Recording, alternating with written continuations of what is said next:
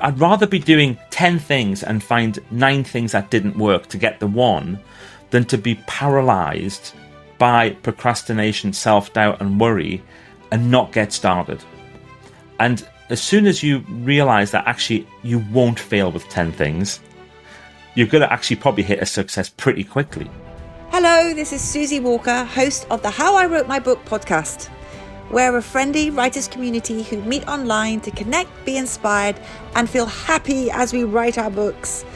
This episode is brought to you by the Annex Story Fest, taking place on February the 24th to the 26th, 2023, in the magical town of Alnwick, Northumberland, where stories come to life. The Annex Story Fest is bringing our community and visitors together to have fun, make new friends, and be inspired by the stories we love. You can buy your tickets now at annexstoryfest.com.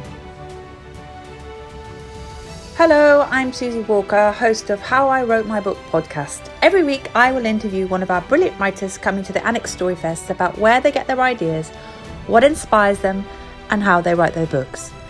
This week I'm talking to Michael Heppell, who is the author of 8 Sunday Times best-selling self-help books.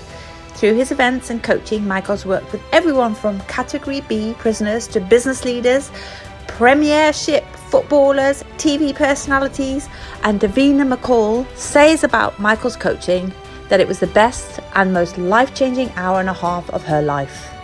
Michael is talking at the Annex Story Fest at 1 o'clock on the 25th about how to write, sell, and publish your book.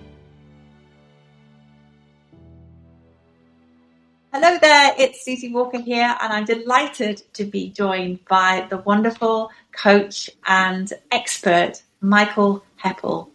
Michael, I've known you with my psychologist hat on for many, many years. I came across you because you were Davina McCall's life coach and Sarah Cox's life coach, and both of those women, and amazing that they are and what they've achieved and what they've created, were our cover stars at Psychologies magazine. So everyone talks really nicely about you, Michael. They all say, this man inspires me. This man changed my life. How does that feel? You know, I would love to be all really modest right now and say something like, oh yeah, it's really very, very kind. But actually, it's amazing. It's the best feeling in the world. When Davina McCall wrote in her autobiography, in 1 hour, Michael Heppell changed my life. And then not just did that, but then wrote 2 pages about the whole process and what we did. It was extraordinary. I mean, Davina's very generous. Sarah's also very generous. I love what I do, and it's really exciting to be talking to you today, Susie. I'm buzzing about your podcast, and I'm buzzing about what you've got planned.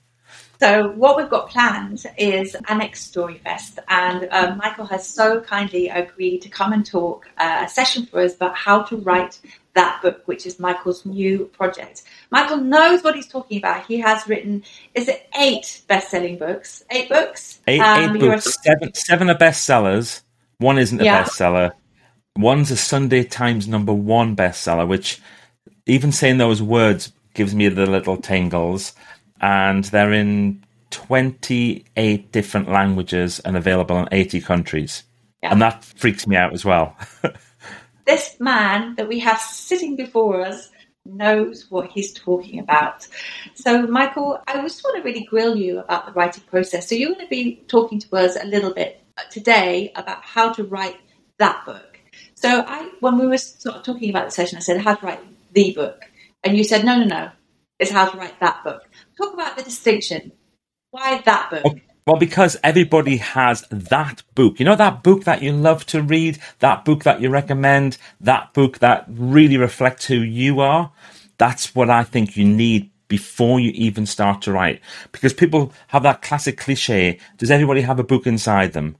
Yeah, but it's got to be that book, that one that makes you want to get out of bed early, that makes you want to stay up late, that you just have that feeling, I've got to get it out, I've got to write it, I need to tell that story. And whether it's a children's story, whether it's your autobiography or a memoir, whether it's a business book, a personal development book, whether it's a local history book, whatever it might be, when you want to write that book, you have to write that book. Yeah, and I know that feeling. So I've written a couple of books in my past, and I'm just trying to write a book now, a memoir about the time I spent on a year with my son in a canal boat in Susie, lockdown. coaching hat.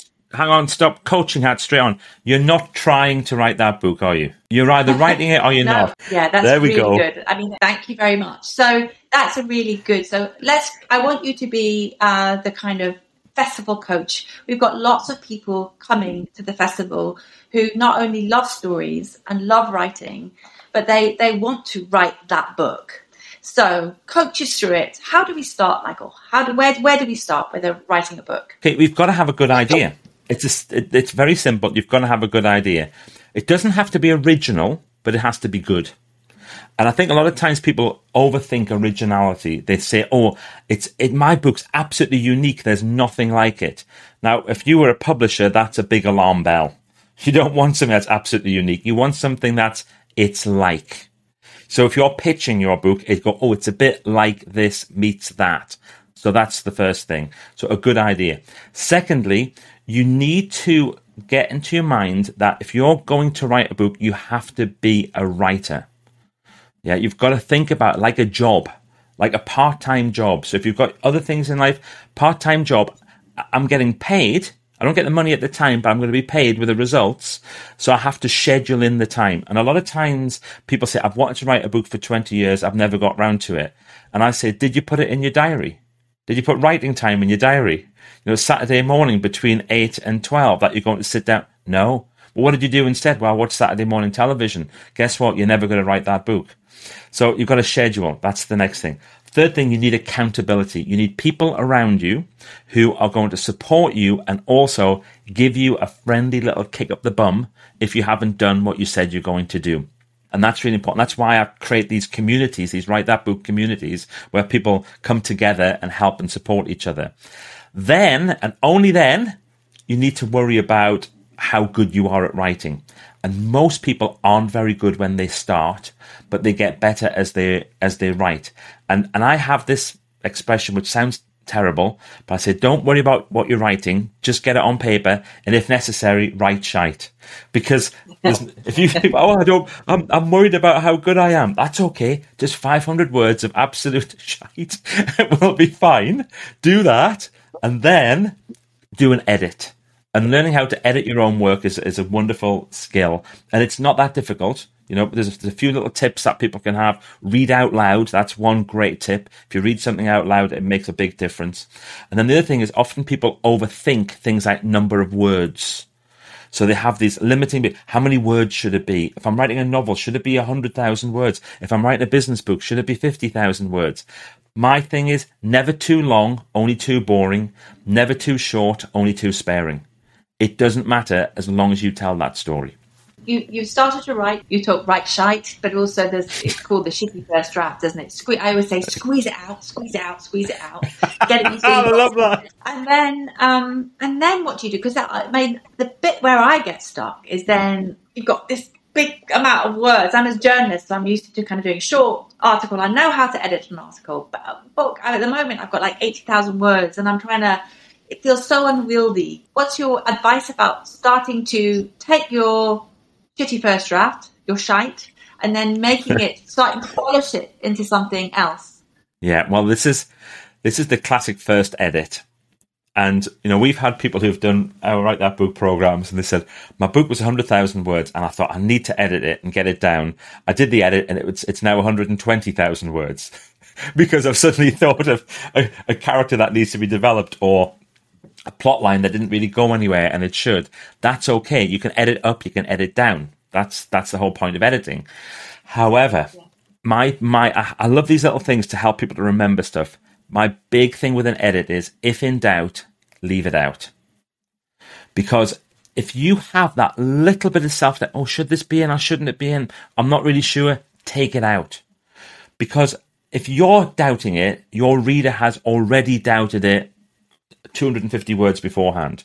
If you're going down a road that doesn't need to be there, take it out. If you've got unnecessary words, take them out. And when you read some of the real greats on writing, so Stephen King's On Writing, which is a brilliant book, and and Bird by Bird, where I've forgotten who that was by, but another great book on writing. And they talk about this idea of making every sentence count. What's the purpose of the first sentence? To make you read the second one. What's the purpose of the second one? To make you read the third one, and so on. And if you think, oh, don't worry, because the next chapter, that gets explained, or the next chapter, suddenly it picks up the pace again, people have already switched off. They've already gone. So every single word has to count. If in doubt, leave it out. Great. In terms of procrastination and doubt, I've been a published writer, but I still get absolutely floored by doubt and who will ever want to read this, and then I procrastinate. How do we beat that when we're in the middle of the process and we think, oh, whatever, I am going to watch Saturday morning telly instead? I think you write for one person first. If you start and write for the masses, if you're writing for popularity and thinking that, oh, I wonder if we're going to, will I be able to sell 1,000 copies of this? As soon as you do that, then you start writing for 1,000 different opinions. So I think you need to create an avatar, an individual. Now, my person sits on the top of my screen, and there they are, and it's a little Lego person, and I write for that one person all the time. So this is a woman who's 55. That's who I'm writing for, a woman who's 55. And I actually know all sorts of things about, I know her doubts, I know her worries. I still write for men, of course I do. But I found when we did some research that about 65% of the people who were interested in my Write That Book stuff were women.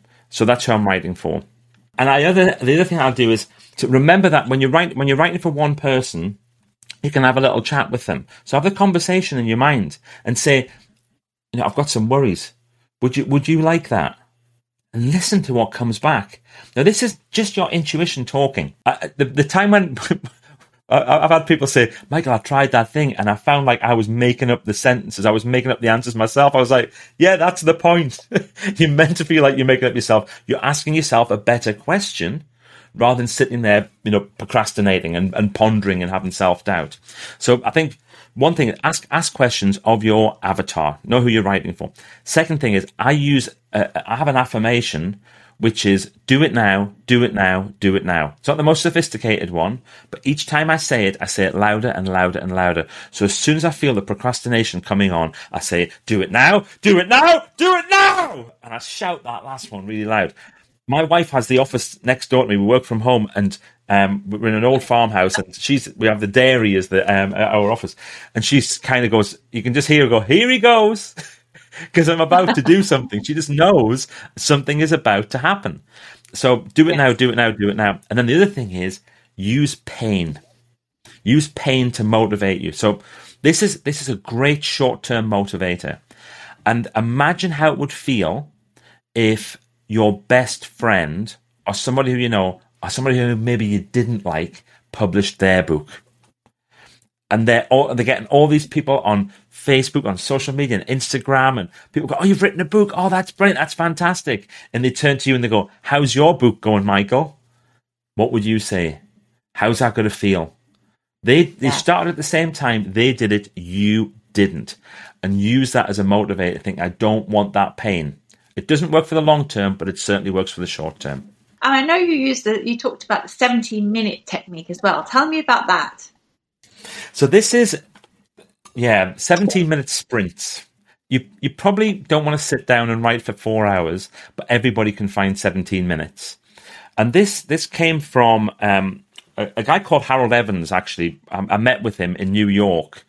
And he, at the time, was the head of Random House, the biggest publisher in the world at that particular time. And it was the day of the O.J. Simpson verdict. And I was a fundraiser. And I remember sitting in his office, waiting to go in. I could hear him on the phone, chatting with somebody. And this little light flashed on the PA's desk. And she said, oh, Mr. Heppell, you can go in now. And as I walked past her desk, she said, excuse me. And I looked, she said, you've got 17 minutes. I thought I've never had 17 minutes to do anything for a meeting in my life. That's bizarre. So I went in and sat on the sofa, and he finished his call. And he went, look, you're busy, I'm busy. Do we have a deal? It's a yes or no.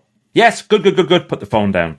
And I always practice my opening sentence, this opening words that I'm going to use.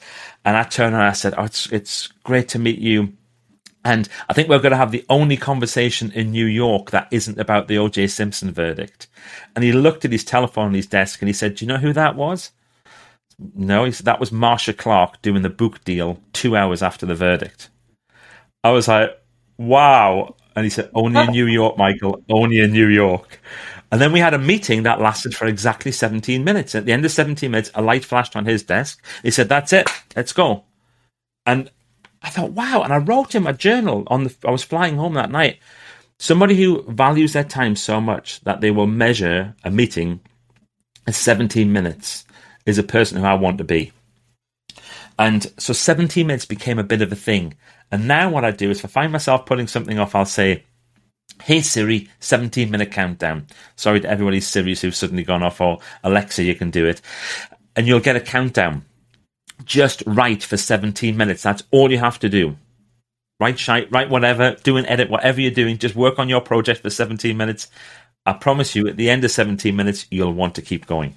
I love that idea. I love the kind of, because I think sometimes I think, I should be writing all day. So to write 17 minutes. And also, I love the story that you've just told, that somebody who is, professional, and it's, as you say, people's time is really valuable, isn't it? And it's like, how the time is the currency of our lives. Someone once told me that, and I'm like, yep.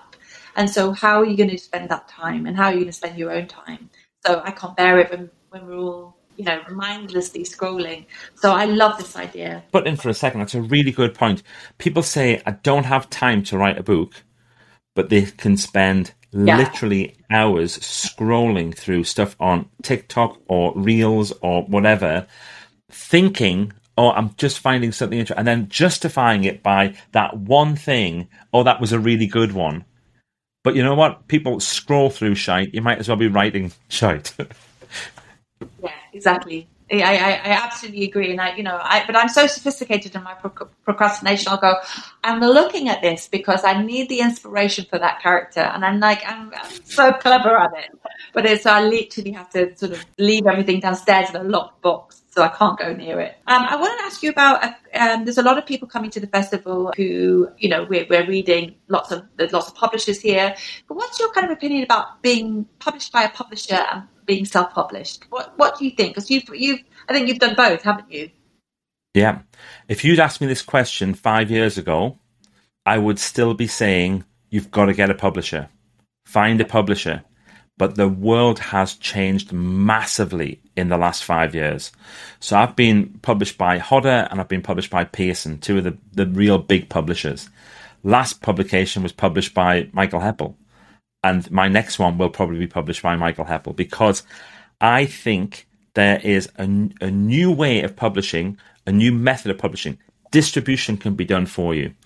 People kind of go, I want to be in W.H. Smith's in airports. Even if you get a publishing deal, the chances of that happening are tiny. You're better off building your own tribe, your own group of people, which you can do for free on social media, on Facebook, on Instagram, on these platforms. Be interested in other people. Build up a group of people who are so keen to buy your work that the day that you say, my book's available, you're going to sell the first batch. And then the methodology of literally getting people, it used to be, that's fine if you want to just be on Kindle. Now you can do a run of 100 books, first class quality, really good. I mean, people like Mixam and other publishing places like that, printers like that, will do really great quality books that are almost as good as if you've done a big 5,000 run with a big publisher. Only a pro will be able to spot the difference in the quality. Wow. Digital print is changing rapidly, absolutely. And I do believe that these days anybody can write, publish, and sell their book. And that's the whole thing about, people kind of go, I want to write a book. And I say, you don't actually. You want to write, publish, and sell your book. And that's 3 different elements. And the bit that people hate the idea of is the selling. I don't know. Will anybody buy it? I hate promoting myself. Well, it's just because you don't know how to do it. We hate anything that we don't know how to do.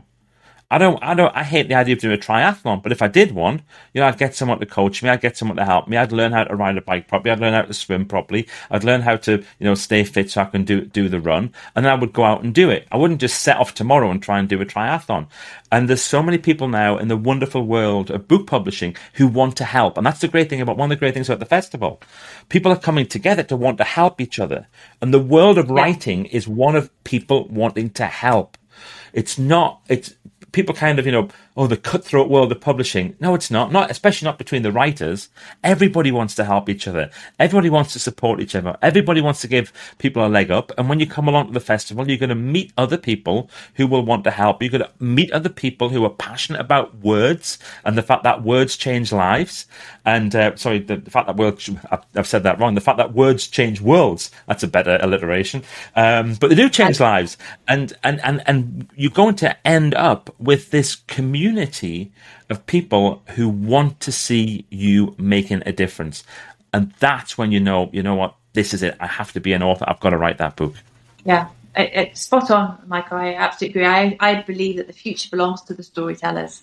And the more we can learn how to craft a story and create a compelling story, it's about owning our own stories and then sort of beaming it out into the world. I really think that this is a really important skill for us all to learn. It really is. Absolutely. Michael, we do have a program as well. So tell me a little bit about your program to write that book. How does that work? Well, write that book, it's basically, we start off with a pop-up group for a week just to see if people are interested in writing. But is it going to be the thing for me? And individuals come along and we do it all online, and we show people how to develop an idea, how to create a killer title, how to understand what's the synopsis of a book. Getting that into one paragraph, getting that into a couple of sentences is really important because that gives you the direction of where you're going. We finish off with something called cover story, where we teach people how to create a cover. It's never the cover that it ends up being, but it's a lot of fun doing that. And we have this really supportive environment. And because we've done this 6 times now, we've got a whole group of alumni people who come along and help and advise. So you post something, you post your idea, a little bit nervous. This is my idea, this is my thought, my concept, my title, whatever.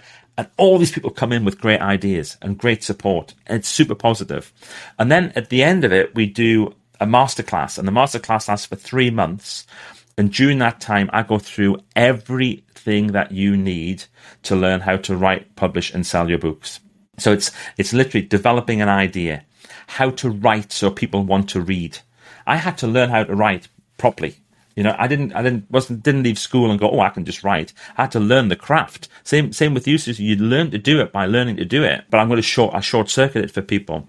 We teach people how to build up a tribe. So how you can create that following, exactly what you need to do. And we'll show people how you can have 500 people in your tribe in 90 days.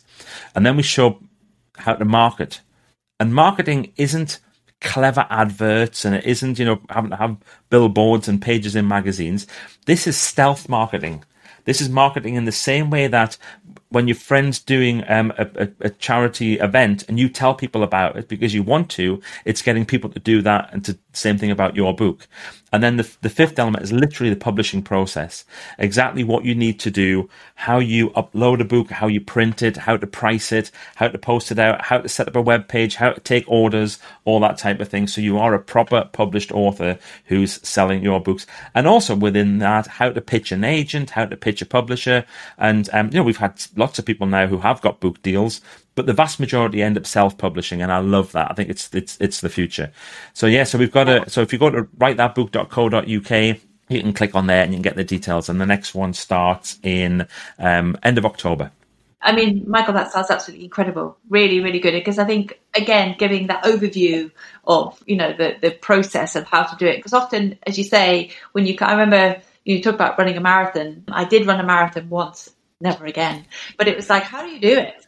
But actually, when you figure it out, it's actually, step by step, and you literally learn how to run 1 mile and then another, and then it goes from there. And I love that. And so I thought, for me, I always think, if I can do a marathon, I can do anything.